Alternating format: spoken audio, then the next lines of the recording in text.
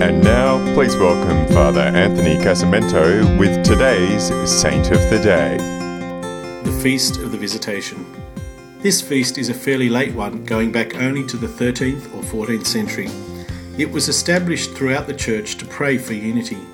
The present date of celebration was set in 1969 in order to follow the Annunciation of the Lord on March 25 and precede the birthday of John the Baptist on June 24. Like most feasts of Mary, it is closely connected with Jesus and his saving work.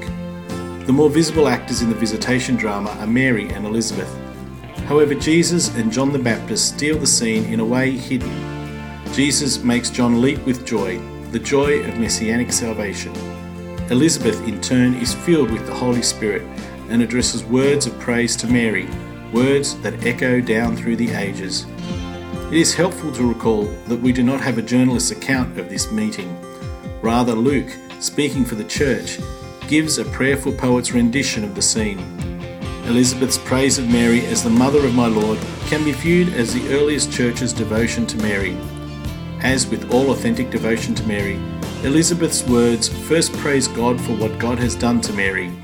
Only secondly does she praise Mary for trusting God's words.